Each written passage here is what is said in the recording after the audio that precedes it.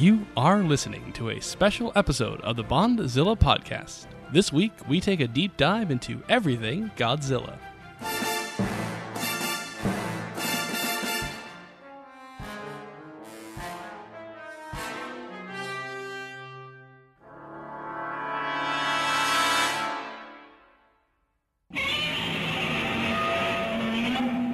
All right, everybody, hello, and welcome to our deep dive for this month on the Godzilla side of the Bondzilla podcast.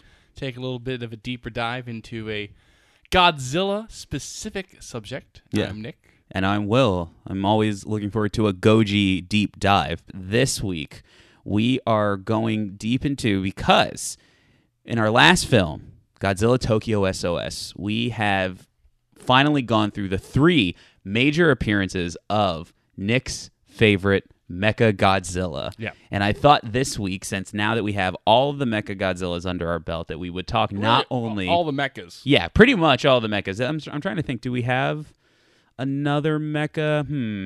Maybe. I'll do that. Just a technical... well, I mean... Yeah. Well, I mean, like, there's the anime Mecha Godzilla, The like, technical iteration. anime, yeah. But I'm trying to... I don't know. I mean, there's, like...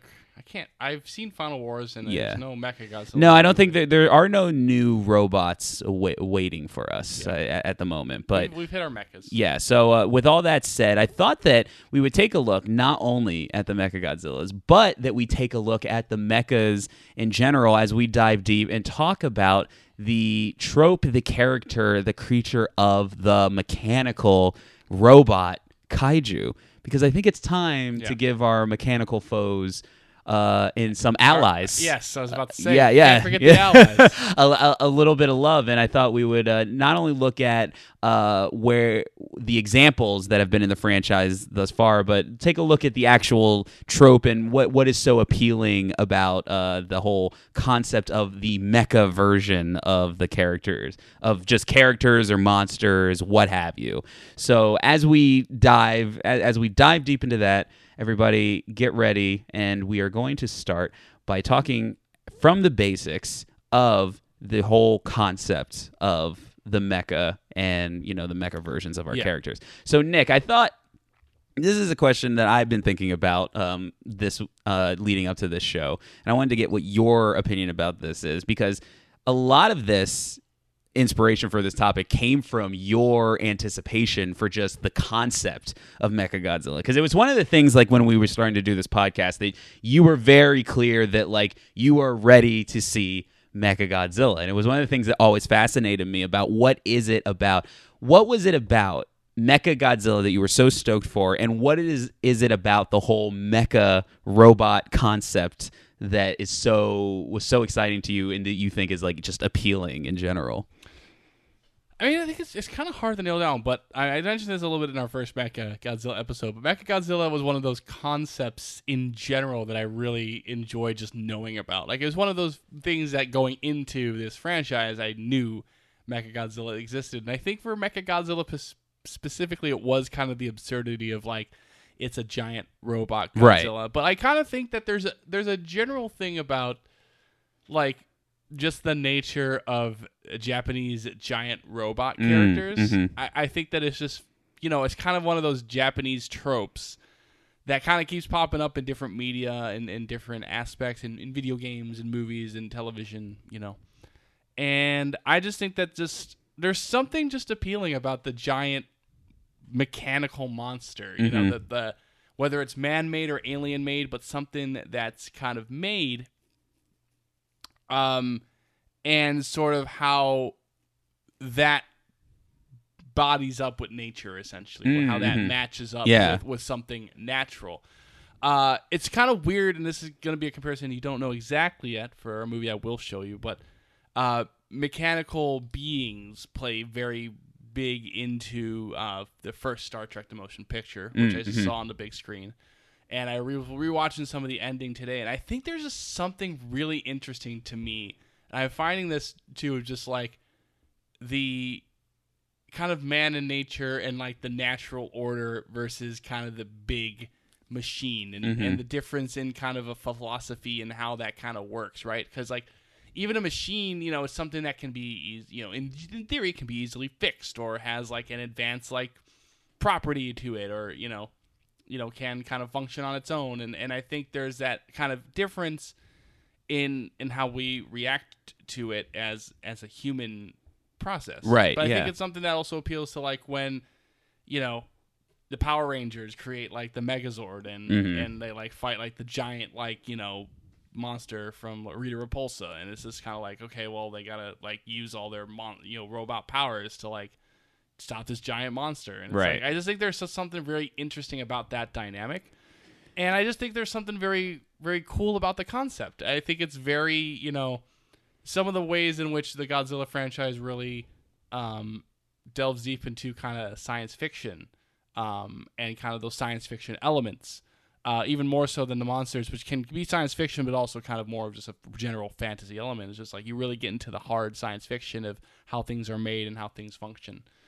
And I just thought that was just like, it was just a cool image to see Godzilla and a giant metal version of himself just fight. Right. That was just kind of a very distinctive image. And it's also, before I get into my bigger point, like just before I forget, it is vastly more interesting than when you get like Space Godzilla, let's say, which is just kind of like a mutant Godzilla that like looks kind of different, but for some reason the mechanical version just like sparks the imagination I do think the more. Thing is, like Space Godzilla is like, yeah, he's different, but he's also, it really is just Godzilla. Whereas Mechagodzilla, even though despite having the shape of Godzilla, is a completely different being. Right. Like, even, like, I mean, I even go to, like, I don't know, maybe I'm just into robots. Yeah. Well, here's the thing, and you had mentioned this right at the top, that's the biggest appeal to it is the whole thematic allegory of that the robot is the pinnacle of human nature and innovation and force, and when you pit it up against a animal or a creature, it is the ultimate man versus nature conflict. And I think that's like really like I think that's the heart and soul of the whole thing, really. I think I'm just having a revelation of my general enjoyment for robots. I'm just thinking about like the droids in Star Wars. I enjoy the robot designs in The Black Hole, which is another movie I'm going to show you at some point. I like Terminator a lot, Terminator 2, and just that same kind of concept, especially in Terminator 2 when the T-1000's the good guy, and you have this kind of that concept of just the machine trying to be human. Sure. Like I think that just in general, I think that kind of aspect is just very appealing. And I think it's also been fun to kind of discover other ways in which the Godzilla franchise has explored that aspect. Yeah, definitely. I mean, it is one of those things. You can like shove that like close. We have like a loose closet situation going on here.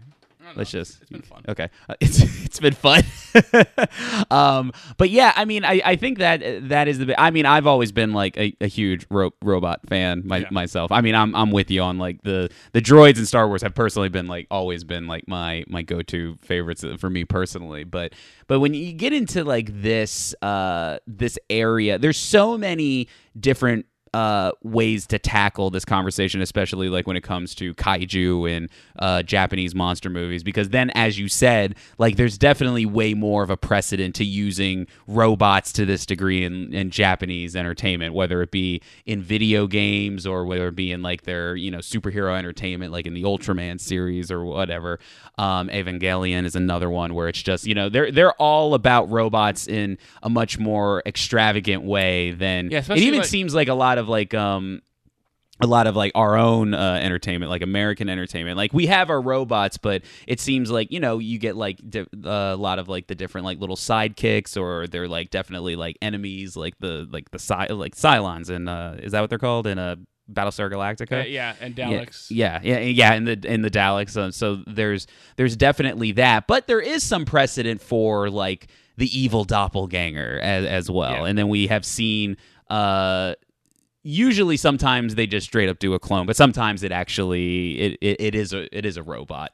In some cases. But like the one example you use is Terminator. Terminator is like the big one where it's like it's a man that looks like a machine. But then again, I think that is like you once again you get to the pinnacle of like evolution, where it's like it looks like a man, but it's more than man. It's a machine. It's because in a certain way it's unnatural too. And absolutely, like Alien plays with the same trope as well. Yeah, exactly. You just kind of have like the guy who's infiltrating the crew, and nobody knows he's a robot until he gets like his head chopped off, and he's like.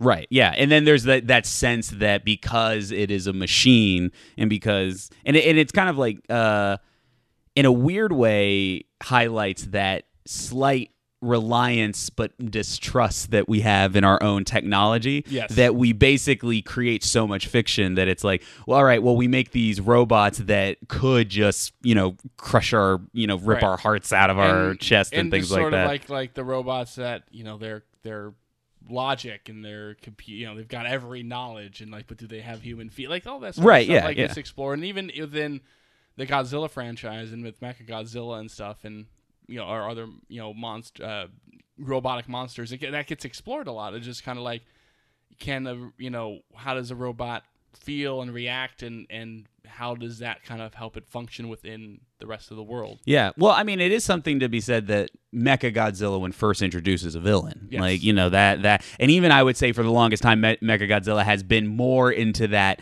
antagonistic role, because even when you get into Godzilla versus Mechagodzilla 2, yes, it is a human creation being used to destroy Godzilla, but that movie kind of frames it in that way of like Godzilla, like the Mechagodzilla being not even a match for like the original thing, and kind of is like, oh, this is like kind of like too much, like what humanity is doing. I do think like that's another aspect that we kind of just mentioned it briefly in that general discussion, but it is that aspect of the Mechagodzilla just as in general really runs the gambit of how we explore robots, because we'll probably talk about all the differences between our Mechagodzillas, but there is like the straight up one we created for evil, right? In the first couple created by aliens too, yeah. Mm-hmm. But it's basically like our kind of our enemy and kind of the ultimate like the ultimate arsenal, the ultimate like opponent for Godzilla, and opponent for humanity. But then there's also like the other aspect where it's like it is created as an ally, but then as a weapon, is it too much, and all that sort of stuff, to the point where and then you get to like the most recent stuff where it's like, yeah, it's like a good thing, but then it is like, do we take it too far? Right. Mm-hmm. And that aspect of just like it's on both sides of like we create robots to help, but then we also create robots to destroy. Right. We create our Terminators as well as we create our R2 units. It's kind of like that sort of aspect of it. Yeah, and when you look at it just like on a surface level, because you were just talking about it, and it goes back to one of our favorite scenes from Godzilla versus Mechagodzilla, where he just unleashes an entire arsenal of weapons and everything. And I mean, even when you go to the opening shot of Mechagodzilla in that first movie, it's like it's like panning up, but then it's all these close shots of like his spinning hand and his like laser eyes and like all the armor all around him. So there's a level of like, it's not only a doppelganger of the creature, but it's like, oh, it's all decked out as well. It's more powerful. Yeah, and then it's like it has like unlimited. It can shoot missiles. It can shoot lightning out of its mouth, and it can spin its head and create force fields. Where like quote unquote, all that Godzilla can do is like shoot nuclear breath. It's something we create, you know. And I think that's a common theme with the robots, is that because it's creation. There's almost, when we play God in that sense, there's almost an unlimited amount that we can give it, right? We can give it an unlimited amount of information, or whatever information we want to give, That's a big aspect of those first aspects of the Mechagodzilla movies, and even just kind of how they play with that, similarly like the Titanosaurus stuff in that first that second in Terror, where they're like basically like, oh, we're trying to control one creature and give it the information we need to give it, but we also have like this robot that we have no problems controlling, right? In theory, but that just goes back to like, just in general, it's just like kind of we, whether it's the aliens or us or whoever creates this robot, we get to see him play God a lot of times in these science fiction films, where it's like we're creating this thing, and again, comparing it to like Alien, where it's like, that, the robots in Alien are very much like, working for Weyland Yutani and, are giving this information and giving that perspective of like, well, this is what we believe, so this is what your mission is, and it's programmed to be that way. Well, what is it? It's funny because like now and that then Mechagodzilla is the same way, where it's like depending on the context of its creation, it's programmed or piloted to be this one thing, and it's just like and I even say like if you go to our other mechas, like Mecha Ghidorah and Jet Jaguar and stuff like that as well. Jet Jaguar is a great example of this too, where it's just like kind of we give it this information, but then it becomes its own thing. Right. But it is funny because now that you've actually mentioned some individual examples, but I was thinking because we talk about like what the appeal of just like using the mechanical villain or the mechanical foe and like what the power of that is. But specifically what's interesting is because again, we are introduced to the mecha concept primarily through the doppelganger, like it being Mecha Godzilla. Yeah. Like that's our first, because I believe like going really back, that is our first big mechanical foe, and then we've seen Toho ultimately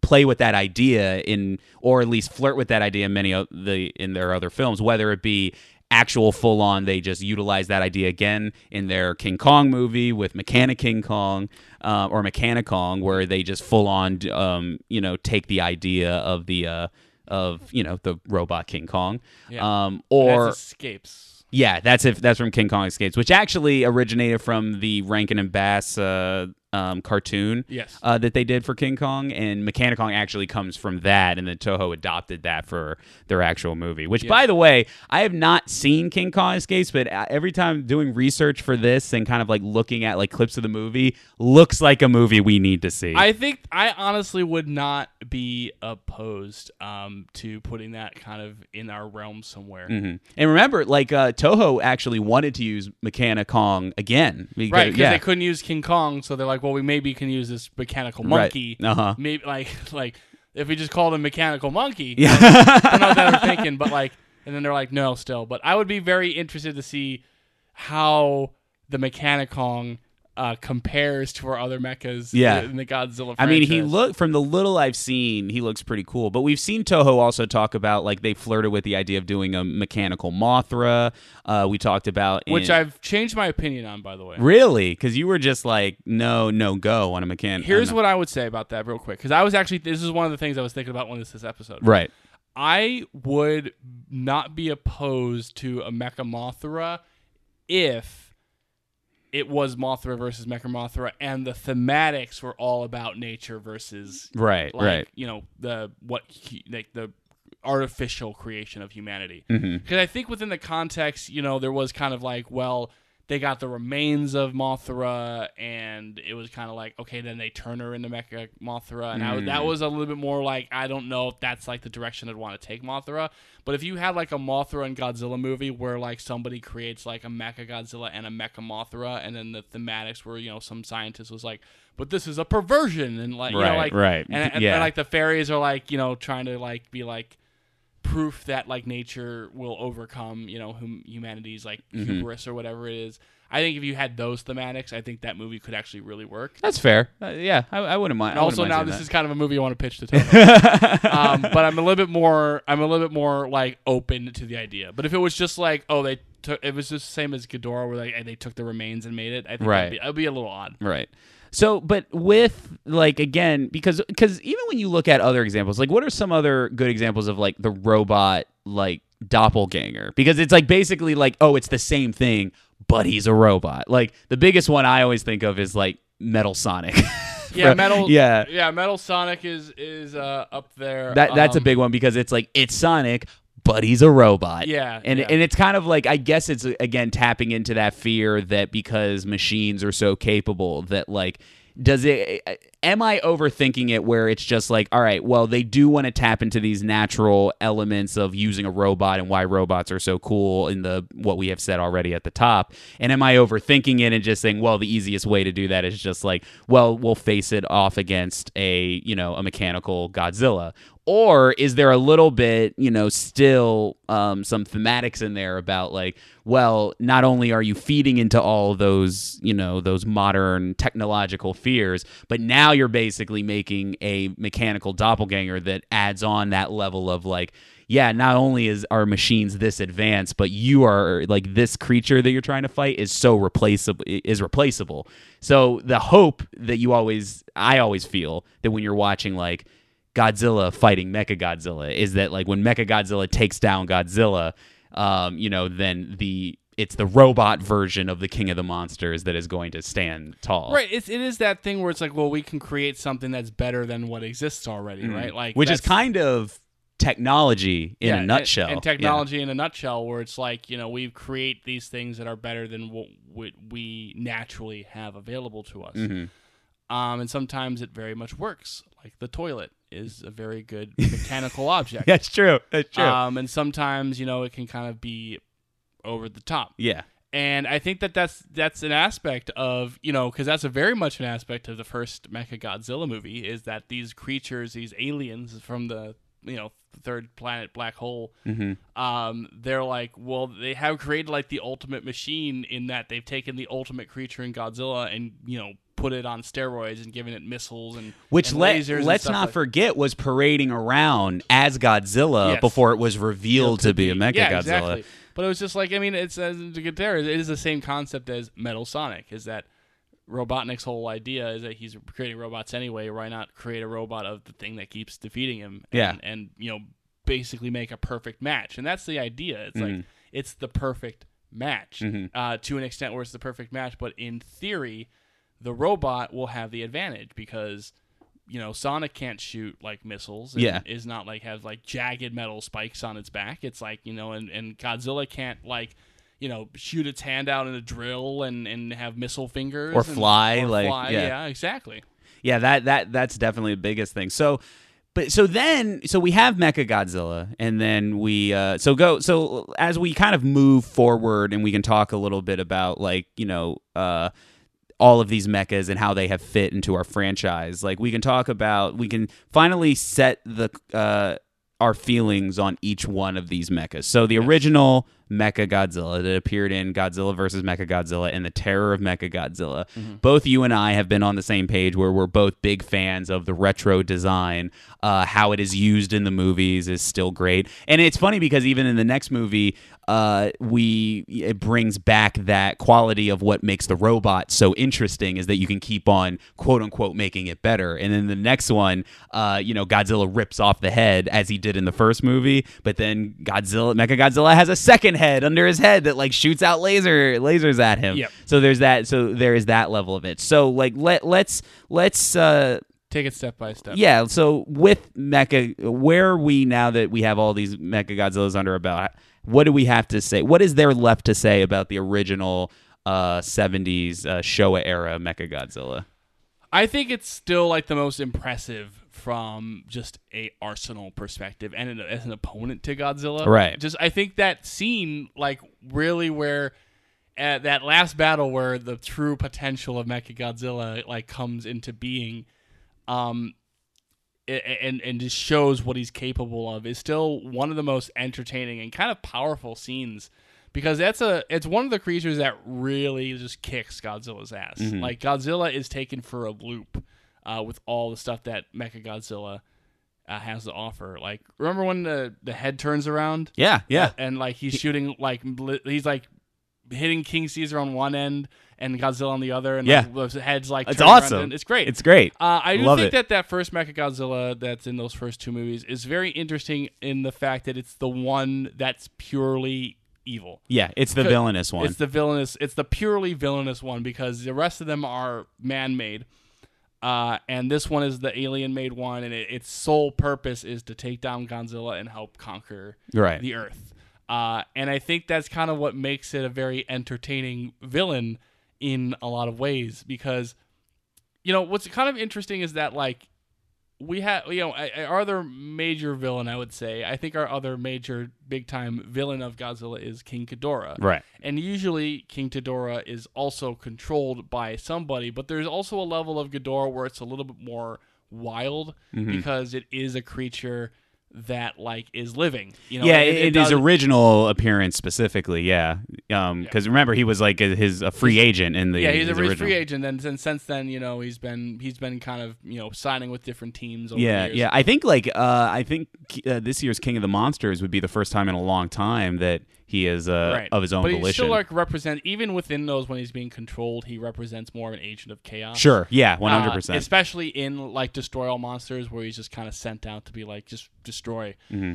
Whereas like I think what's really interesting though about Mechagodzilla is that it is more of a tactical attack in the sense that like these aliens are controlling it and kind of it's an early on kind of like remote piloting system. That actually comes back within the recent movies, but like the aliens kind of are far off and can kind of basically control what they need to do with Mechagodzilla and tell it what to do and and the receivers and stuff like that. Well, real quick, it's funny to hear you talk about this because I had this thought too, is that we're very willing to call a lot of the mecha characters, but specifically the Mechagodzilla characters, and specifically this one, a character, like in the same way that we talk about all the other kaiju, but it's a machine, and it's just funny that like. But it still has like that they give it that brutality, they give it an arsenal, and at the end of the day, they give it that edge that gives it that personality that. Makes you kind of interested in viewing it. Now, would you say that kind of, because I would almost agree with you that I think that if we're talking about if we're talking about the Godzilla Rogues Gallery, like King Ghidorah is like the Joker, and Mechagodzilla would be like, at least the Showa era Mechagodzilla is, I would say, one of the better, if not best, in the top 5 Godzilla villains. I think that's really what it is, and I think, and this is a theme we'll have. I think there's a certain level of consistency with Mechagodzilla that I think makes him function real well. But that Showa era Godzilla is definitely like, probably honestly is like right there with kind of the original Ghidorah. No, I would agree. As like the top like foe. Because even the other foes that we've had, like I wouldn't call, like I love Godzilla vs. Megalon, but I'm not going to call Megalon like the best Godzilla villain. No. Like Gigan has his issues. Yeah. Which is another kind of mechanical creature. No. Gigan is the Boba Fett of the Godzilla monsters. Yes. Like he looks cool, like he's a fan favorite, but like what has he really done? Okay, like what if we did a Mandalorian for Gigan, where we just make another Gigan, rename it, but basically like, hey, like you like Gigan, well check out Bigan. He's a totally different character, but it's everything you like about Gigan, but it's not Gigan. I would be down. But it's like Ebirah is a giant lobster. Like you don't like, but Mechagodzilla. Well, because Godzilla has fought like other creatures, but Mechagodzilla goes into that foe. He's like an enemy. He's a villain. He's a formidable opponent. Yeah. And he, like Ghidorah in original Ghidorah, he outmatches Godzilla. Right. And in the original, what's kind of fun is that in the original Ghidorah, they need Rodan and Mothra to kind of help out in defeating this giant creature. But it's like obviously he gets help from King Caesar in Mechagodzilla, but it really is more of a mano-a-mano fight. And it is kind of Godzilla, reigning supreme with that head takeoff. Well, there is something to be said about why he transfers into a villain. When we think of, like, I think the best creatures that are actual Godzilla villains, you think of the ones that are more unnatural or invasive, like, so Ghidorah's an alien. And I think the thing that makes Mechagodzilla is, you're right, he's a machine. Like, because when you think about Ebirah or Kumonga or Kamacuras, it's like, all right, those are just other animals that Godzilla fights. But like Mechagodzilla, and it's funny because he really just gets away with just being like pretty much the ultimate killing machine. Like when it comes to Godzilla, like when you look at Mechagodzilla, it really is the best case scenario design for how you would want to make a metal enemy kaiju. And I don't think it should be noted too that movie does a fantastic job before that final, because we keep talking about that final battle and that mano-a-mano fight. But that movie does a fantastic job at establishing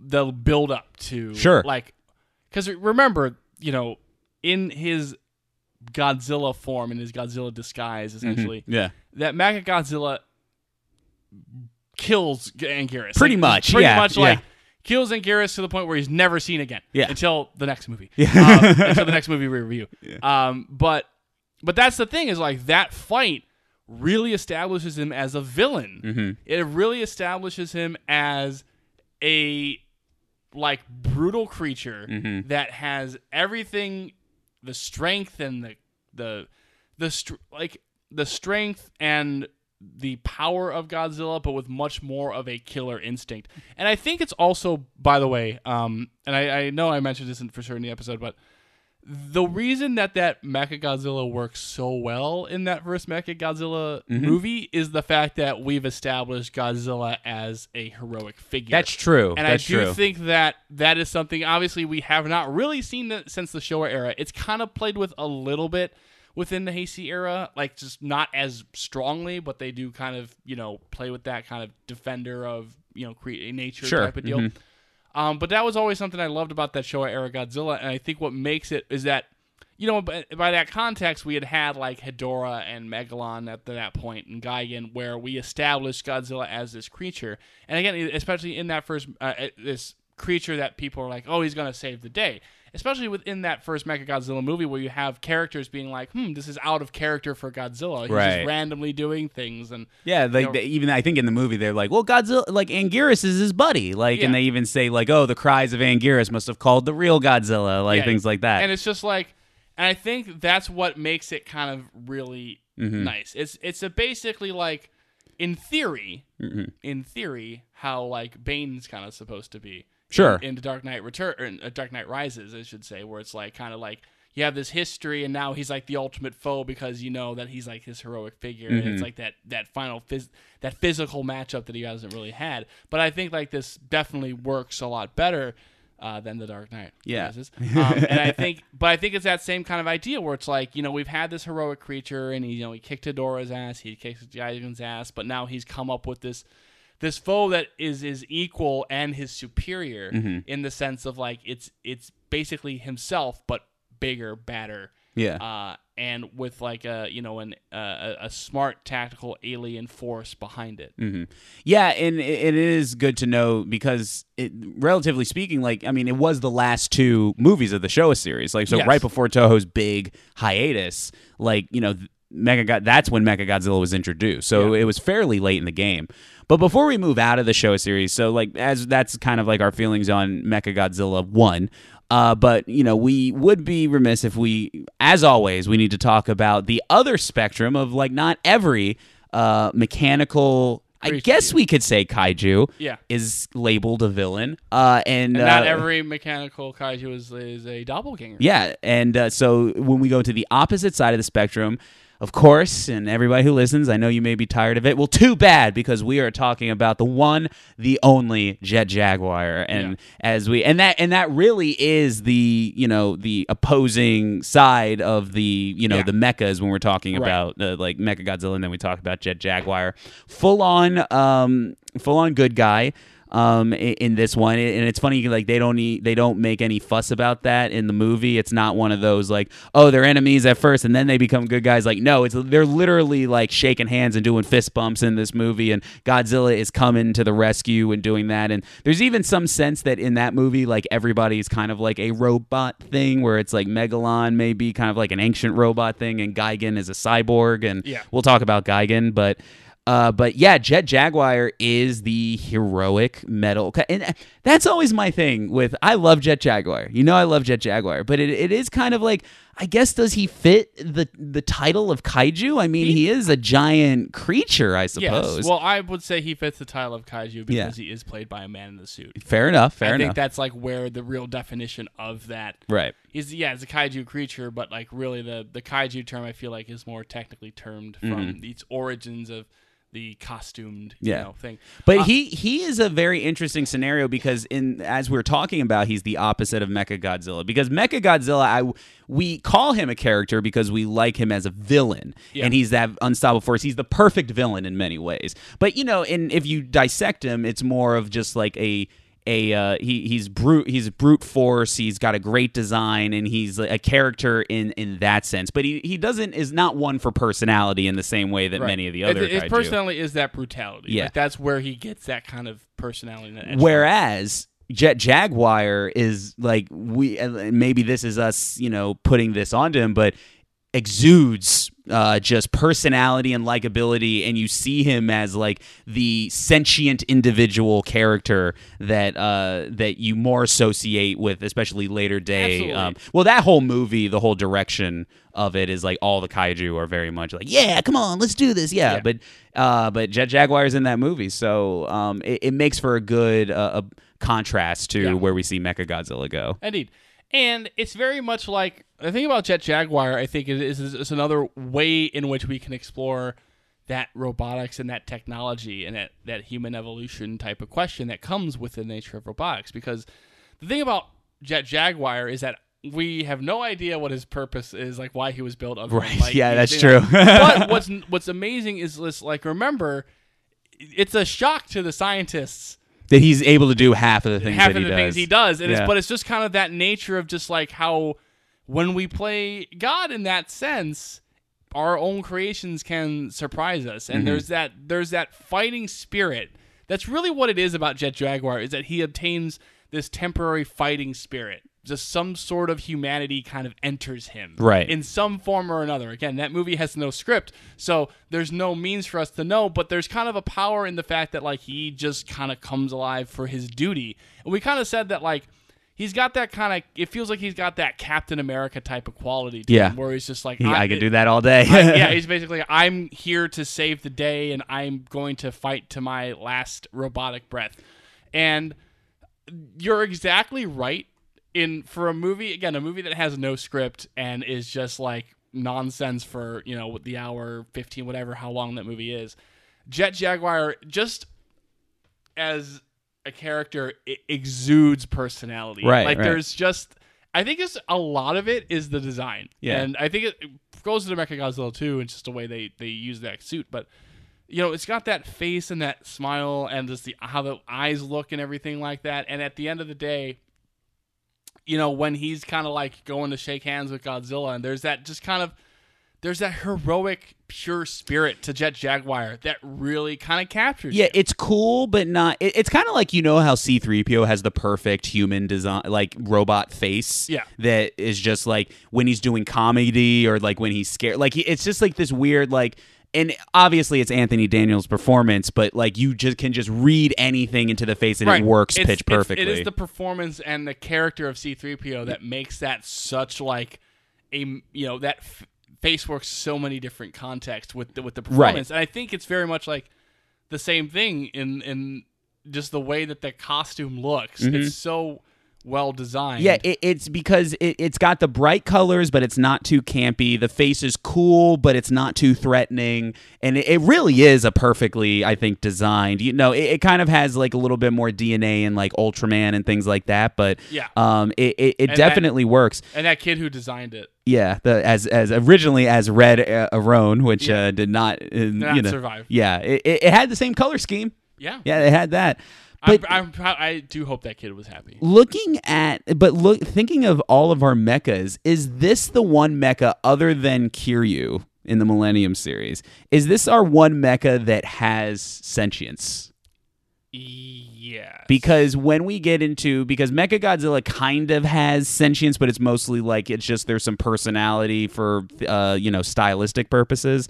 But we have none of the Heisei things have because even if they're on their own, they're still like controlled. Like Ghidorah and Gigan are like their own kind of thing, but they're also still kind of controlled. Yeah, and they also kind of make the distinction that those are cyborgs, so like they're true. Just weird. But I would say that because even like our scientists and our human creators of Jet Jaguar just have no idea like what's going on. Right? Yeah, they just like suddenly the thing like gained sentience and can shrink and grow and what.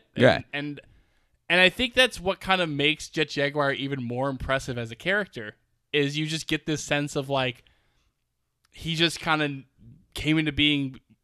It's almost like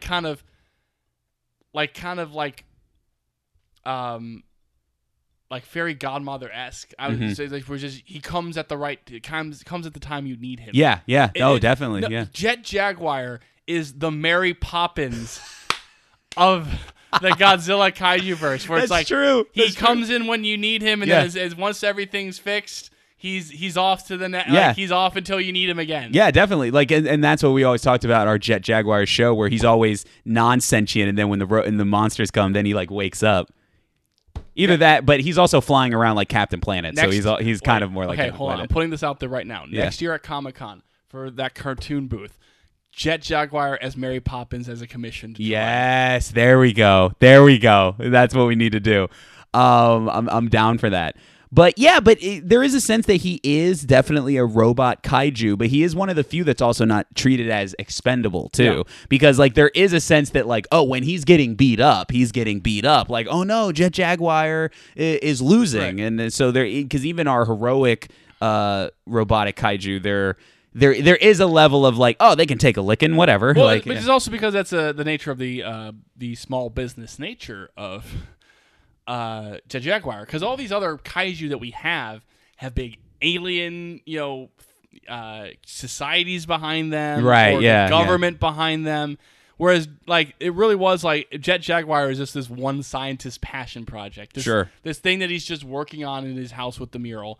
And, again, it's like at the end of the day, we don't know what he was just building it for fun. He was just building it, for, help around the house or something like that. But there's that sense where it's like, well, it's not easy to, like, the parts aren't just going to be there to, like, build him a new face. It's like if he like, loses himself, like, that might be it for our friend. Whereas, like, Mechagodzilla, whether he's an alien or a government project, can just go back to the lab, and we've seen it. With the those two Godzilla movies that have direct sequels. You just bring him back to the lab, bring him back to the base, and just kind of repair him and give him some upgrades, and he'll be back on the fight. And as corny as like impossibly contrived as it is to be like, how is like Jet Jaguar? How is he doing this? The will of Jet Jaguar allowed him to grow and do that. It's a little silly, but there is a bit about that where even though they made a robot out of this thing, that it, everything that he's doing is very unique and special and kind of one of a kind. He just has that fighting spirit within him. But I think it's specifically that he's one of a kind. He's like that thing where it's like a Mechagodzilla is a robot Godzilla. Like somebody clearly built that. Yeah. But there's only one Jet Jaguar. Yes. Like so like the fact that like when he's like having fireballs spit on him, you're like, "Oh no, Jet Jaguar, get up." Like you don't want to see him go. It feels more so like kind of the superhero nature. It's like it's just like he's the hero and he's the only one of himself. Yeah, God, I love Jet Jaguar. There needs to be more. There needs to be more. We really need to find a way to put more out there. Like, listen, like make a Jet Jaguar movie. Put Anguirus in it. Like we'll bring back all like the kaiju that have not been getting too much love. But okay, so those are actually two really good opposite ends of the spectrum for the mechas, and that's primarily in the Showa series. But then we head into the Heisei series. Are we gonna get to like the cyborgs later, or what are we gonna talk about? Let's talk about the cyborgs real quick because it is as I was kind of thinking about it, I wasn't sure if we were going to talk about them because I don't know if they really fit in that same mecha category that I would put some of our other kaiju in. I think here's the thing. I do think that like Mecha as a cyborg deserves to be talked about a little bit more, especially with his connections to. Oh no, Mecha Ghidorah definitely, because I consider him a mecha. Well, but are you thinking more about like Gigan and Megalon or like? I mean, like I was still gonna talk about Gigan because Gigan is one of those things that's weird that I do consider him like a robotic creature more so, just because of the way he looks. My thing about here's the thing about Gigan. Gigan is a great design, great design. Probably again could be easily redone. But the problem with Gigan is that Mechagodzilla is everything Gigan should have been. That's the thing is like, because here's the thing. Gigan's one thing that he had going for him in Godzilla versus Gigan is that brutality. Like that's the one thing, because otherwise Gigan really doesn't have much happening in that movie. It's a very boring last fight, and it's kind of because within that movie, Godzilla and Gigan don't really have great chemistry as foes, which I think kind of works better in Megalon because you kind of have that fatal four-way action going on, right? Where you kind of have like the switch-ups, and I think actually Jet Jaguar and Gigan would be very good foes. And in fact, in our Jet Jaguar movie, I wouldn't be opposed to like making Gigan like the villain in that again. But I do think that it's just the issue because once you give Mechagodzilla that brutality, but then give him a more consistent like kind of personality and a more consistent fight with Godzilla and kind of that backstory, a better alien backstory with him. It's just everything that Gigan like set up to be interesting. It's just kind of overtaken by like being more interesting and working well with Mechagodzilla. But I think this kind of gets into why I wasn't almost going to bring him up in the mecha conversation. I think one of the big mistakes with Gigan too, and I like him because I'm entrenched in the series, but I don't think it's even ultimately clear what his deal is either. Like, because my thing is, he's a cyborg, and that's usually generally like what the portrayal of him is. Metal, like he's got the robotic eye thing going on, and like metal hand claws or whatever. Yeah, and the buzzsaw in his abdomen. But like, there's nothing about him, like not in the same way that all of our other mecha characters, like Mechagodzilla, where they immediately tap into all of those technological themes that we were talking about earlier. Whereas Gigan is kind of like, you kind of just look at him as like almost like a monster just with weaponry. Is like kind of the way that I look at him. And I actually think that there are versions of Gigan and iterations of Gigan across the medium that lean a little bit more into like, okay, he's like a cyborg. But in the movies, especially in the Showa era, I don't feel like they quite hit it the same way. But that would be my only kind of thing. Like I think that there are better examples of the mecha than Gigan or Megalon have been. That's fair. Yeah. But as we move into the Heisei series, we can talk about technically a cyborg that I do feel like fits into the mecha category because, and one interesting thing as we get into the Heisei series is that the Heisei series is all about like the military doing, it's kind of like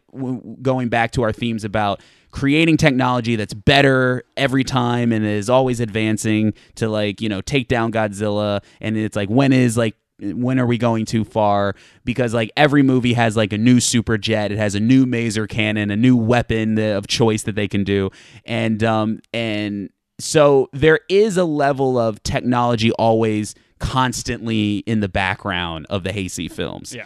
And so that's something to keep in mind as we talk about these next couple entries. But yeah, so we have Mecha King Ghidorah, who is our first clear like cyborg, who I would consider more of, at least in that camp of the mecha side. Yeah. And then that's like the biggest one now because we have a mecha that is basically grafted to not only a legacy character, but it's clearly still maintains some of its organic appearances. And then that was something like, so we went into this series, like you had no idea that Mecha King Ghidorah actually existed. Right. And it remains one of my favorite reactions that you've ever had to any of these movies, like when he shows up from the future. So like let's talk a little bit about Mecha King Ghidorah, our thoughts about him and how he fits into our broader conversations of mechas. It is interesting because I think like that Ghidorah movie is another one. I had mentioned to you there's a couple of Godzilla movies I'd like to revisit now that we've kind of gone through most of them.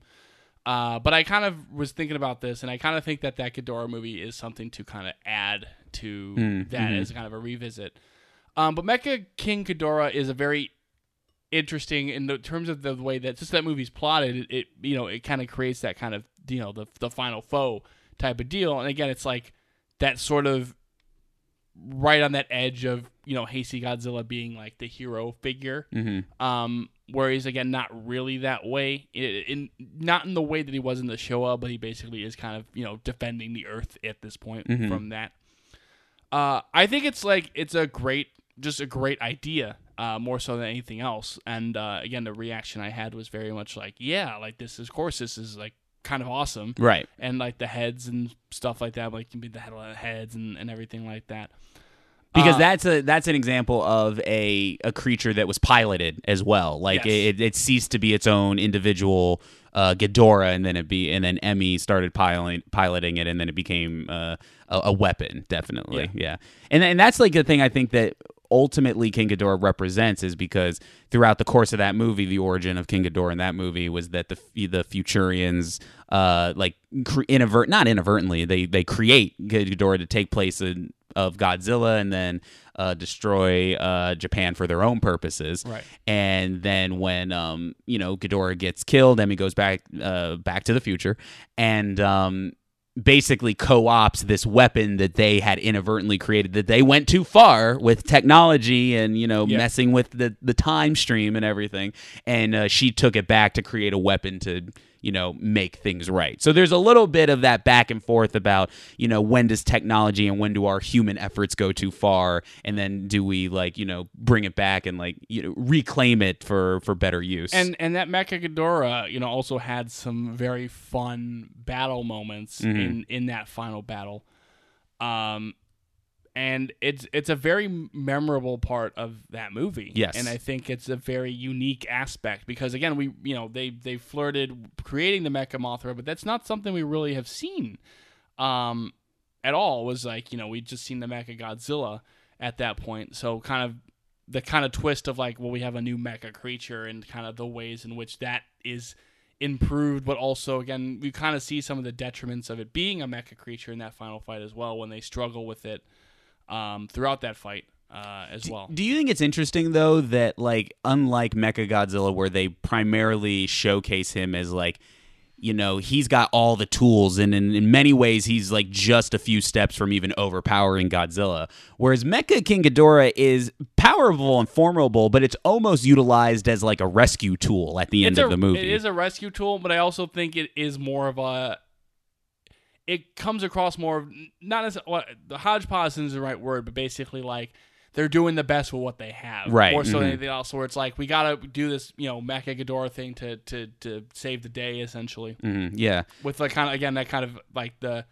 then you kind of blur the lines between Godzilla being a defender, but also the creature of chaos that the Heisei series kind of defines him as, and then you have Ghidorah, which you're right is this kind of man-created villain that is co-opted into being this this kind of rescue vehicle, as you put it. Well, it's just interesting that it's not he shows up and then he cleans shop and Godzilla's defeated. It's also, but again, the way that creature's built, it is a lot more, because it's a cyborg, it is a lot more hodgepodge in that they had to put them. It's basically how I kind of put it is it's when you kind of just have to fix something, and it's you're doing the best you can with the material, but it's gonna look like you fixed it, right? And that's the thing with Mecha Ghidorah is basically we had to fix this up the best we could to make it function. Yeah, and so in a way, it's almost even showing the capabilities and simultaneously the limitations of what you can do with technology. It's more limited than our other mechas because it wasn't built as with the intention of it being this ultimate machine, or in the case of Jet Jaguar, just kind of this pure robotic creature. It was built as kind of a solution to a problem, a quick solution to a problem, technically speaking, and is basically you're just the limit of what we can do in that scenario, and even the limit that technology affords us, where it's we can't, it's kind of that end where it's yes, technology can bring us these great things, but if it's kind of hodgepodge together out of these parts, it's not going to be all it could be. Yeah, it's not going to last either, because even when he's taking Godzilla out to sea, it gets destroyed again. Yes. So it's and it gets destroyed and then co-opted once more into our second iteration of Mechagodzilla, and that is, I think that we have been on record by saying possibly the weakest version of Mechagodzilla. I don't know. Oh, are you gonna change up on this? No. It's in terms of the overall, it is the weakest, but that's kind of because the previous, the other Mechagodzillas are so strong that it just kind of lands on that thing. Of course, we're talking about the Super Mechagodzilla from Godzilla vs. Mechagodzilla 2. Yeah. This one, full-on human creation from the remains of Mecha King Ghidorah, meant to be essentially a weapon, a giant walking tank that will take care of Godzilla. And I think, and always the biggest issue that I would have with the film is just the limit of what Mechagodzilla is in the movie. It's just another giant one of their super jets that just happens to be in the form of Godzilla. Yes, I do agree with that. I do think that I think there are some thematics that are interesting though, in the sense of. Oh, definitely. Like it fits in the story. It fits in the story of the human creation and that first fight where it basically fails spectacularly and gets his ass kicked by Godzilla is sort of that like, well, we can't just make a machine, and put it out there and it's going to win. Right. You need like the proper. That's a good point, actually. Yeah, no, you're absolutely right. But basically, like it's like it's like, I think what's actually interesting about that, the couple things about that Mechagodzilla is that one, there is that kind of thematic where it's like we tout this as this big advancement and this big thing that this is going to be the thing that bites Godzilla, but at the end of the day, it's just another human creation to get destroyed by Godzilla, and that sort of confidence.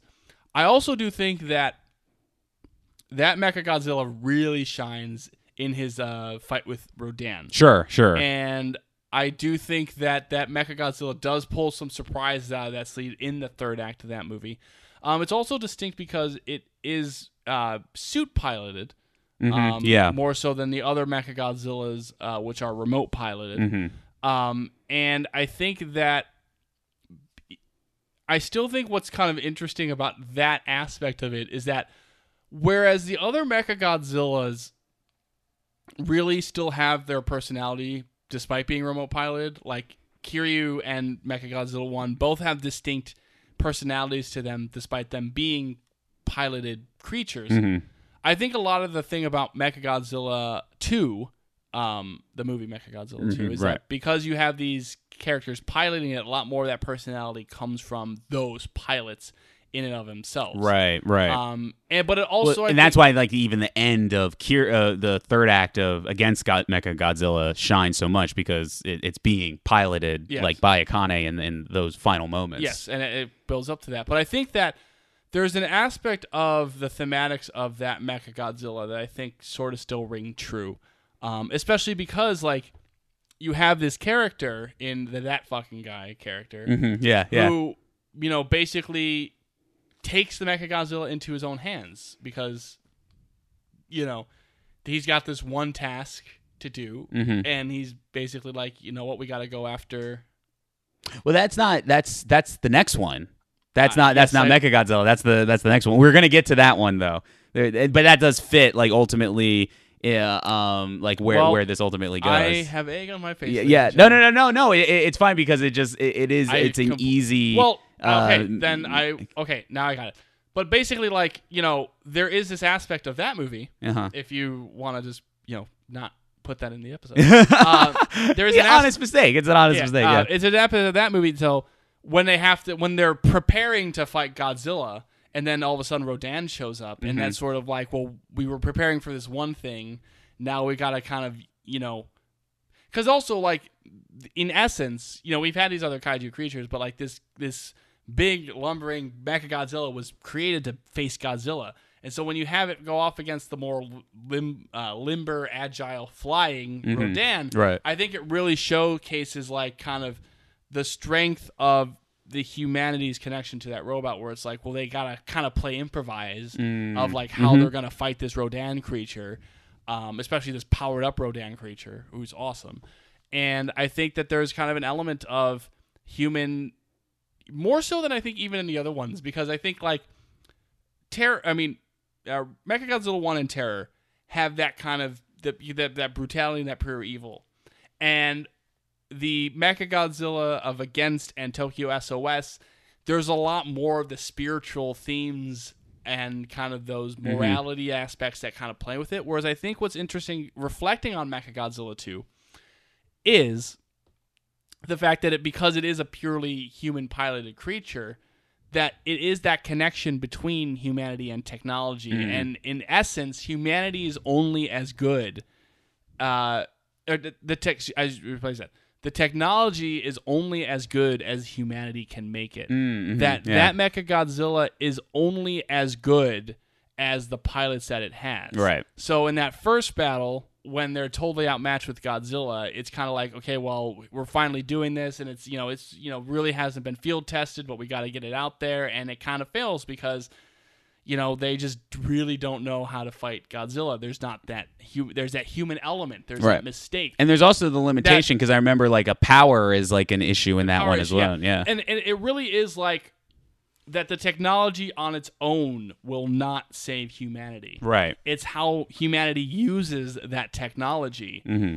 And so when you have that final battle with Rodan, and that kind of improvisational nature, and it shows like, well, that kind of shows the human ingenuity. That shows that human element that a pure metal creature can't have. It's that human kind of ability to improvise and to have logic. Well, that's what that whole movie is also about. It's like this spiritual connection of nature between animals that ultimately overcomes the crude brute force of what they just thought is going to be this simple tool. And the movie even takes a slight lean into the fact that humanity doesn't even get the upper hand until they start utilizing cheap tricks and we're going to use baby as bait, and like we're going to like sneak in and get Godzilla while he's down, while incapacitating his second brain. And the movie kind of like frames it in a way of like, ooh, these are cheap shots a little bit. Like, or you're supposed to feel kind of like a little bit like it's invasive that they're doing a lot of this stuff. Like it's not quite like the honorable fight. No. And I think that's a little bit. I think you've turned me a little bit around on Mechagodzilla. I still think he has a dumb face. Yeah, it's one of those things where it's like this, he looks like Barney. Yeah, it's the least well designed, but just in comparison to all the other ones. Also, by the way, that a lot of those thematics really share with the first Star Trek movie, so now I like that Star Trek movie even more. I have to see it. I haven't seen it. We'll have to watch it. We'll have to watch it. I'm very eager to see what you think of that. But I do think there's some thematic elements where it's like I still enjoy that. Like that movie is still within. Movie's really good. Movie's really good. It's still within my top 10 right now. Which again, once we get through all the Mechagodzilla movies, I'll talk about that consistency. But then we get to Space Godzilla, where there is that fucking guy. Yeah. And but we should Space Godzilla introduced the hasty version of Mogera. Or Mogura, or Mogura. Right. Remember with the Star Falcon and the Land Mogura. Yeah. But never gonna get over that. Mogura is definitely one of those underrated gems of a mech, I think, and it's one of the few highlights. Not few. It's one of the highlights of that movie. Yeah, and then I would say like it's kind of like I would actually say like like he outshines Space Godzilla in that movie. Oh, 100%. Yeah, and it's one of those things where to be fair, it's a creature that doesn't really have a personality. It's more based off of like it's an interesting, fun-looking robot that's piloted by a dude, so you're more invested in like the human drama in that, which I think is why it works a little bit. Yeah, and it is like again sort of going off that like that's a purely a kind of a ship more so. Right. That is only as good as the the pilots that are in it, and so when that fucking guy pilot like decides to do his own thing. Right. I don't know why I thought it was a previous movie. I was totally mixing them up. Well, no, I mean, because it's still like because I think you're getting into what makes the piloted because that's a big distinction is like the piloted mechas versus like the remotely like, oh, it's just like they pressing the button and then it goes off and does its business. Yeah. So I think you're right in that you're speaking to more of that intimate human connection that makes it a little bit more of a palpable story. Yeah, but it's just like, and it's that sort of thing where it's like, again, that machine, that ship, whatever you want to call it, is still malleable to the human error. Right. And the human passion, as it were. Right. And again, it's not just the technology itself that is going to make humanity victorious and going to, push humanity to the next level.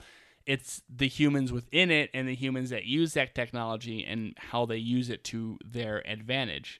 And I think that there's that element of just like kind of even the danger of that technology. When you have this pilot who has this personal vendetta against Godzilla, and you're expecting him to, okay, well, Space Godzilla is the priority, but he goes off and does his own thing. There's that danger of that technology where it's like how easily it can go awry in the wrong hands. Because it's like, it's not necessarily like taken over by an evil, villain or anything like that.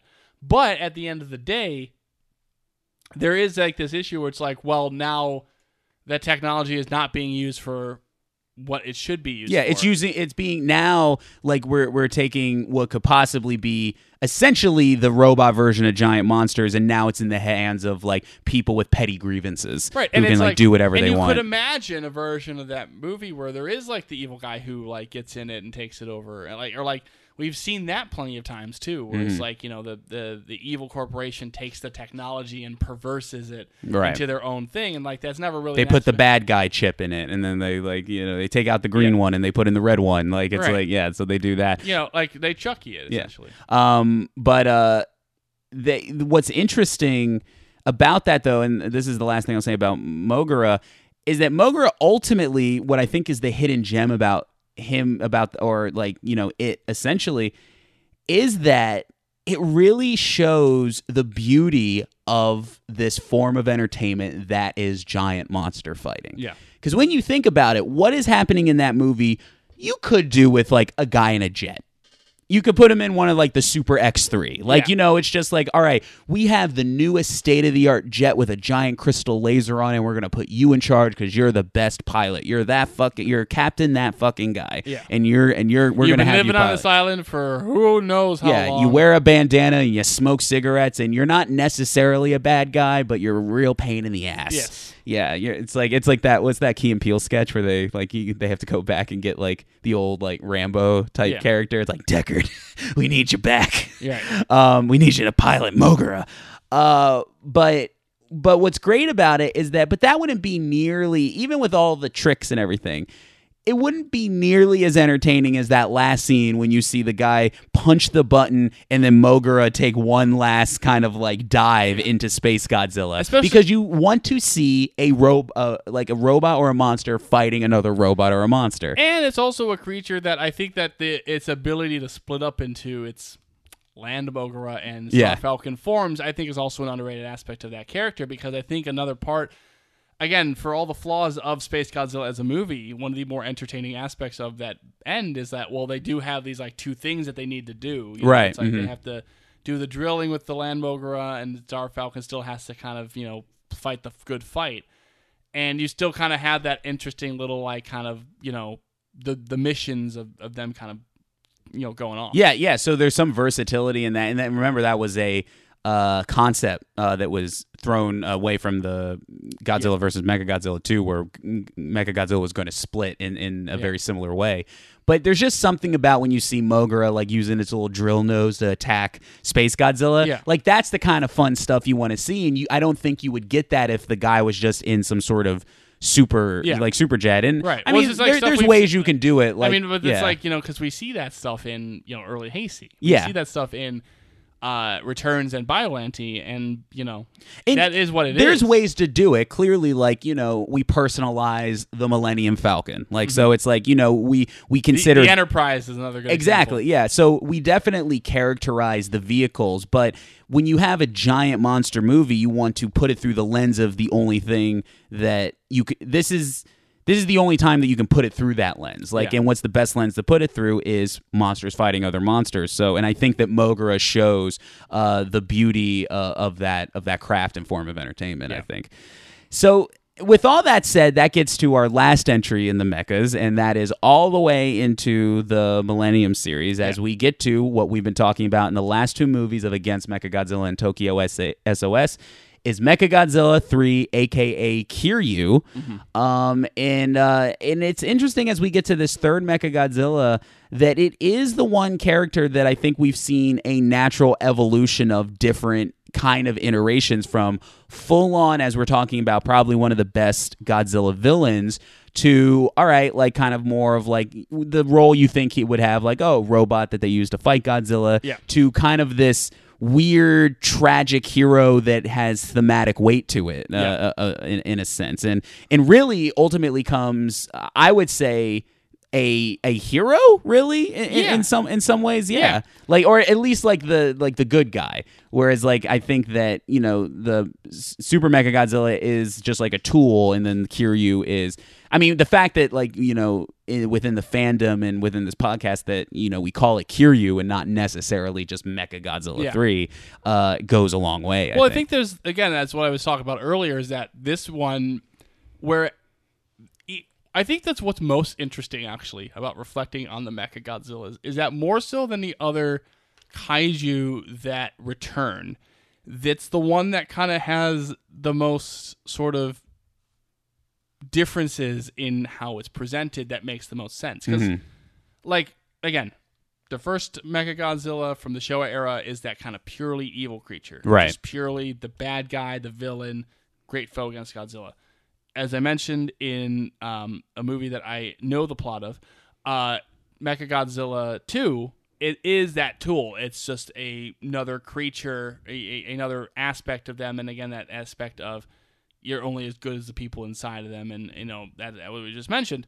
Whereas what Kiryu represents is a very spiritual side of Mechagodzilla, a very using the bones of the original Godzilla and having its ability to kind of reawaken that personality, but also that the way that Akane and its creators in both movies kind of treat it as,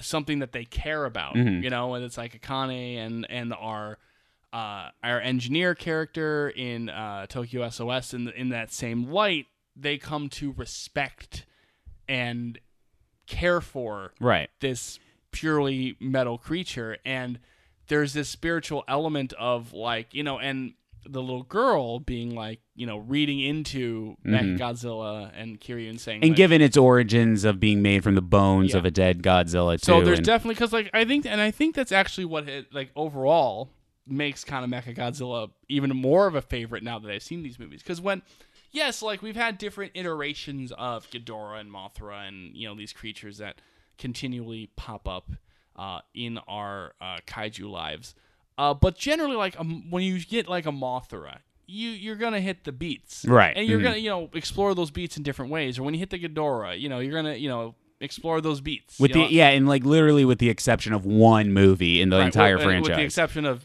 GMK. It's essentially Ghidorah, despite origins, is always like Ghidorah. Or you get a total kind of reinvention, kind of like a Rodan, where it's like Rodan comes in, it's there's the familiar elements, but then you kind of power him up a little bit more, and get that reinvention. Whereas the Mechagodzilla movies have not only been very consistent in how much I've enjoyed them in general, but they're also very much they keep kind of the spirit of what Mechagodzilla is in design and basic function, but they do so many different things with that character. And it's not a thing where it's it's a portrayal of what Mechagodzilla represents. No, every time they use it, it fits within the story they're telling and the aspects of the characters they want to explore. But it still, at the end of the day, makes you enjoy Mechagodzilla. And there's a consistency of those Mechagodzilla movies that's whenever there was one out, I was kind of engaged in some form or another. And I think that the Kiryu stuff is just another example of that, because, you get these characters, and again, we have a great director that brings those characters to life very well. But you get these characters that care about this creature, and then you also have it where you have these characters that have Akane and our engineer, who care about them, and you kind of contrast that with the way that the government views it, with our prime minister and our officials view it, where it is, okay, this is the thing that's going to stop Godzilla and save millions of lives. Right. And there's that kind of element where they view it as the weapon, they view it as the tool, where the people who work on it on a daily basis know that there's something more here, there's something more personal there to their personal lives, as well as this connection that they have with this man-made creature. And I think you're absolutely right in that Mechagodzilla is maybe the one of the big notable Godzilla creatures that has been able to escape that mold of this is what Mechagodzilla is. There's some basics design-wise that I think people like to see, but the fact that we can talk about, we see the Mechagodzillas more individually in all of its iterations.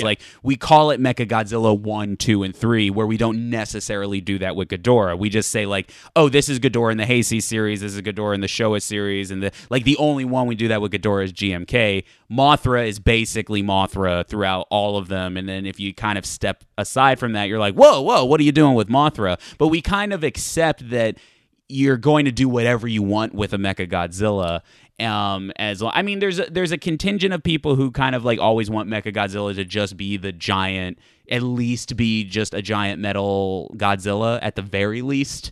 Yeah. But ultimately, Mechagodzilla is the one character that manages to be like, there seems to be a fan understanding of like, oh, it can have whatever origin they want to do it. Yeah. Like it can be whatever. Like there's a little bit more freedom to actually to actually do with it. And then with Kiryu specifically, I think it goes back to what you were saying right up at top, where it's like the whole playing God thing with like, desecrating like the remains of an old Godzilla.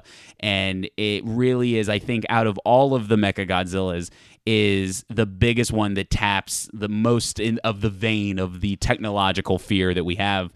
That is the reason that I think Mechagodzilla exists in the first place.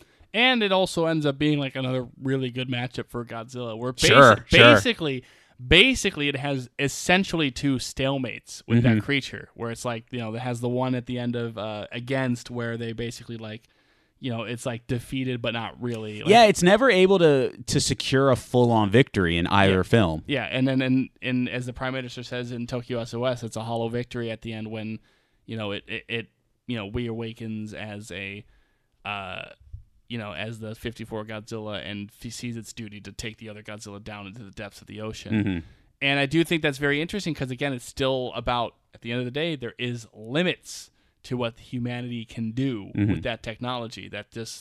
There's no easy win button for humanity. There's no thing we can create that'll win us today and help us survive. It's about kind of functioning it within like our own human spirit, which is interesting because like no iteration of Mechagodzilla has the Mechagodzilla been able to clearly win in a satisfying like yes, like the mecha version reigns supreme over like the original. Yeah, I mean, in some way, shape, or form, it's always like it's either a stalemate or Godzilla still remains the victor. The closest it is like when that when Mechagodzilla 1's overpowering it in the first movie, but then again at the end of the day, Godzilla still wins. and same thing with 2 as well. So that's kind of like the entire comprehensive view of like all the mechas within the franchise. So I think we can wrap up with just like some closing thoughts. Like now that we've kind of like dissected it all and like looked back on it, is there any other kind of thoughts that you have just about mechas now that we've discussed the whole thing? Well, really, at the end of the day, what I was going to mention is that Mechagodzilla specifically, but also our other main mecha in Jet Jaguar, is like the Mechagodzilla movies have been the most consistent to me of like our recurring kaiju, because and by that, what do you mean? Like I just mean in terms of my enjoyment of those movies and kind of where they rank within my personal Godzilla. Now, list. Do you think that's by chance, or do you think it is because of like the mecha stuff that we've been talking about? I think it's partially just by chance because listen, like Ghidorah's had some stinkers. That first Mothra movie can be rough. Yeah. Too. So it's like our other main like kind of recurring kaiju. It's like, listen, Ghidorah the three-headed monster is still like all-time favorite. Like, right. Like it's still right next to 54. Just love that movie. But Ghidorah is also an Astro Monster. Yeah. And in GMK. Yeah, and in Gigan versus Gigan. And in Gigan. Yeah. And again, Mothra also has a lot of stuff, but also it's like, that first Mothra movie again can be very rough, and lots of times in the Showa era, it's Larva Mothra, which is not like my whole total shit. I'm a more Mothra, but like when I look at like Mechagodzilla, I have like right now, and this is a list without 2014 or Shin on there, which I'm sure will be in my top 10, but basically right now I have 4 Mechagodzilla movies in my top 10. No, 3. Yeah. I would have 3. Yeah, 3. Because it's like Mechagodzilla. The first one's right now 5. Against is 6.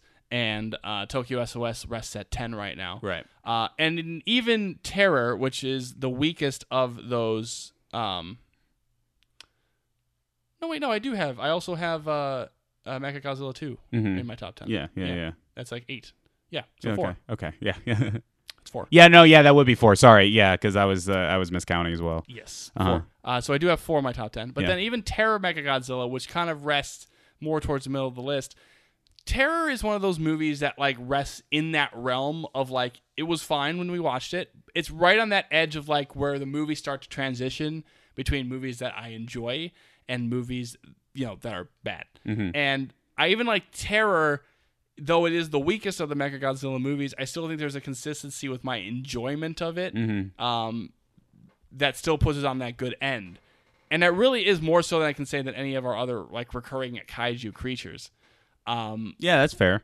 Yeah, so that's definitely that's fair. like, I think my only but I think thing it's the happenstance of this. The thematics work for me very well. Yeah, and I think the differences in the ways they've explored it just kind of pushes out. Yeah, I'm almost like that because even though I like the movie of Godzilla vs. Mechagodzilla 2, it's like I don't love I just don't love the Mechagodzilla in that movie, but you've kind of got me on board about how it fits in story-wise, and I've already loved that movie. But I would actually go ahead and say that I think that all the Mechagodzilla movies tap into some varying degrees of like why the whole mecha and mecha doppelganger trope works, whether it be just the brute force and villainy of the original Godzilla vs. Mechagodzilla in the Showa era, whether it be those thematics of the limitations of man and its technology and with Super Mechagodzilla and Godzilla vs. Mechagodzilla 2. And then when we get into the actual full-on, very obvious, like playing God and like this is when technology goes too far themes of the Kiryu saga and the Millennium series. So I think overall that I'm with you that I think that the Mechagodzilla films have a better track record in just being enjoyable, but I actually think that they ultimately do succeed in tapping into what makes that concept work at the end of the day. And I would say ultimately that looking back on all the mechas that we have talked about, that I think that while there is a level of where I think that the mecha and making something a robot is just on the surface just a really cool way to go, and it's like, all right, well, we'll make a robot version of it because that's cool, and there's more deeper cultural, societal, and storytelling aspects to why we like to do the robot thing anyway. But I do think that all these aspects, whether it be Jet Jaguar, Mecha King Ghidorah, or Mogura, that all those movies do excel at the robot thing. as eloquently as I can put it. I think that all the movies do a good job at that. But the last thing, how I will wrap all this up, the last question I will have is, where do you want to see the Godzilla franchise go with mechas? And additionally, if you had to see because with the whole like mechas with like in Godzilla films, like we can talk about like if you want to see a specific villain, but I do want to know if you had to mechanize an existing kaiju creature that we have, who would you like to see? All right, so want to make one correction real quick. Sorry, actually, the Mechagodzilla 2 is just outside my top 10 at 12, but it's still right in that area, right in the movies I like. Because I was thinking like, wait, it's not in my top 10, but I want to see that. I kind of said that what I would really like to see eventually, in general with Mechagodzilla, first of all, is kind of what I kind of pitched at the end of Tokyo SOS, where I would have liked to see the Kiryu as a total, sentient creature, and kind of the thematics of that, where it's like we've created, even if it's in a sense of like sort of like a Jet Jaguar situation where we created we created like a creature, but then it kind of gained sentience on its own, and kind of dealing with that aspect of it, I think would be very interesting and another new take, right? And also, again, sort of that thematics, which also fits very much into what I like about Star Trek: The Motion Picture, which is this idea of like when this creature creates sentience, like do we treat it as a creature, right, or do we treat it as something we own? Yeah. Because there's that aspect of Godzilla fights Ultron, essentially. Yeah. But it's like, but I think there's a lot of thematics you Sure. can do, but then that still fits within that Mechagodzilla history of like doing something different with it. I would like to see like Godzilla take on an AI. That would actually be, a fun thing. A very interesting thing. Because it's kind of funny because that's kind of like a rote thing now, but in the Godzilla franchise, it would actually be a fairly fresh thing that they could do. Yeah. So, in terms of a kaiju creature, I would like to see mechanized. I would say that if we did that very distinct, like Mothra versus Mecha Mothra idea, where that the idea of nature versus technology and the perversion of nature for technology. I think that would be an interesting thing. Like I said, I wouldn't just want to see Mecha Mothra on her own. I would want to see it kind of more of a battle. But otherwise, let's see. That's an interesting question. Who would I want to see mechanized? I mean, I got one. I got one for you. I would like to see a Mecha Rodan. I was thinking about it. Yeah. I was thinking about that. But I don't know if that's like really like you got to make it interesting. What if it could transform? What if it's a Transformers too? Dude, come on, kaiju Transformers. Come on. Like I'm not saying like they're actually Transformers, but let's say like they're like a Rodan but it can like turn into a Mecha Anguirus as well. That would be cool. That would actually be a neat little wrinkle. Yeah, it could like it's a mechanized kaiju that can like turn into like into other kaiju. That'd be kind of cool. Yeah, I would actually say like a mecha kind of Anguirus. Yeah, but he that'd can be fun. He can actually like roll up like Sonic. Yes. Yeah, that'd be awesome. Because I think that's the thing where it's like again like I'm still waiting for my Anguirus reinvention. I think there's still a chance with it, but like doing. Because anytime, I think, like, if you're going to go the mecha route, you got to do it like, well, it's this, but the next level. So it's like, if you're going to do, like, a mecha Anguirus, you got to make it do, like, things that Anguirus can't do. So if it, like, kind of, like, is maybe speedier or has, like, wheels or something like that. Shoots lasers out of its shell, right, like, things like that. I think, like, Anguirus would be, like, a design I think you could do something interesting with in a mecha form. Yeah.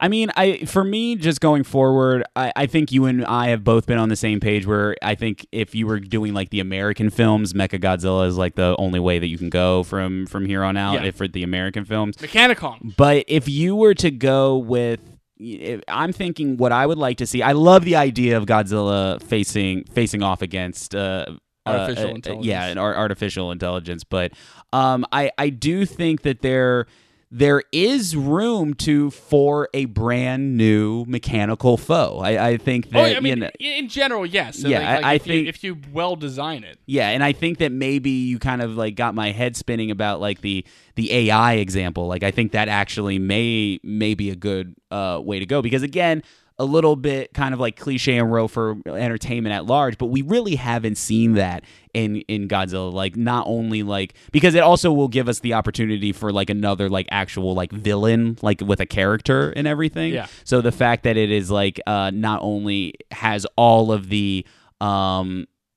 trappings of all the other like things that we love about the mech characters, it also makes like a cool villain that is like able to intellectually go toe to toe with the King of the Monsters himself. Like, and I think you could do like things like imagine like if you had all like the hacking that was in like Godzilla 2000, but there was like kind of an AI type of deal, and right? Gave it the like personality that way, and then you had this big like robotic creature that represents that AI. I think that could be an interesting aspect, but also like I said, like even if it was just an aspect of like they build a creature and it gains sentience, and then there's more of a question of like, kind of does that mean it's its own person? Mm-hmm. Yeah, definitely. And you know what the biggest thing I would like if you're gonna do mechs.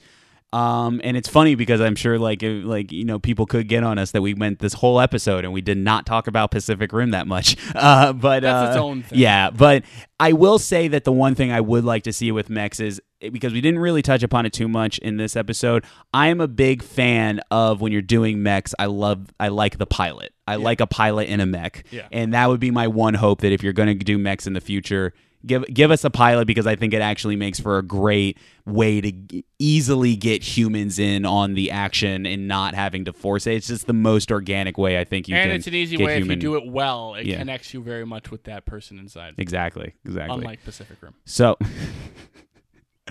ooh, little Pacific Rim Uprising. Yeah. Hey, a little bit. I'm on your side on that. A little bit better, but yeah. John Boyega is greater than Charlie. No argument there, my friend. No argument there. And of course, we've mentioned it a million times. Give us more Jet Jaguar stuff, dude. I mean, okay, American films, Mechagodzilla, Toho films, maybe a AI, but overall, more Jet Jaguar all the way. But so We came up from our deep dive, and that's another one in the books for Godzilla. So thank you, ladies, gents, and germs who continually listen to this show. If you are enjoying this, then you're welcome. Yeah. And thank you for listening. Indeed. Nick has plugged away on other shows. You know where to find us by now, and we don't do it on this show, but we're on SoundCloud. We could, but you don't. Yeah, you know what? People ask me, it's like, what's this podcast? I tell them it's Bonzilla. It's a red logo. You'll find it. You'll find it there. But all right, everybody, thank you for listening to this Godzilla deep dive. And until next time, I'm Will. I'm Nick. And good night, everybody.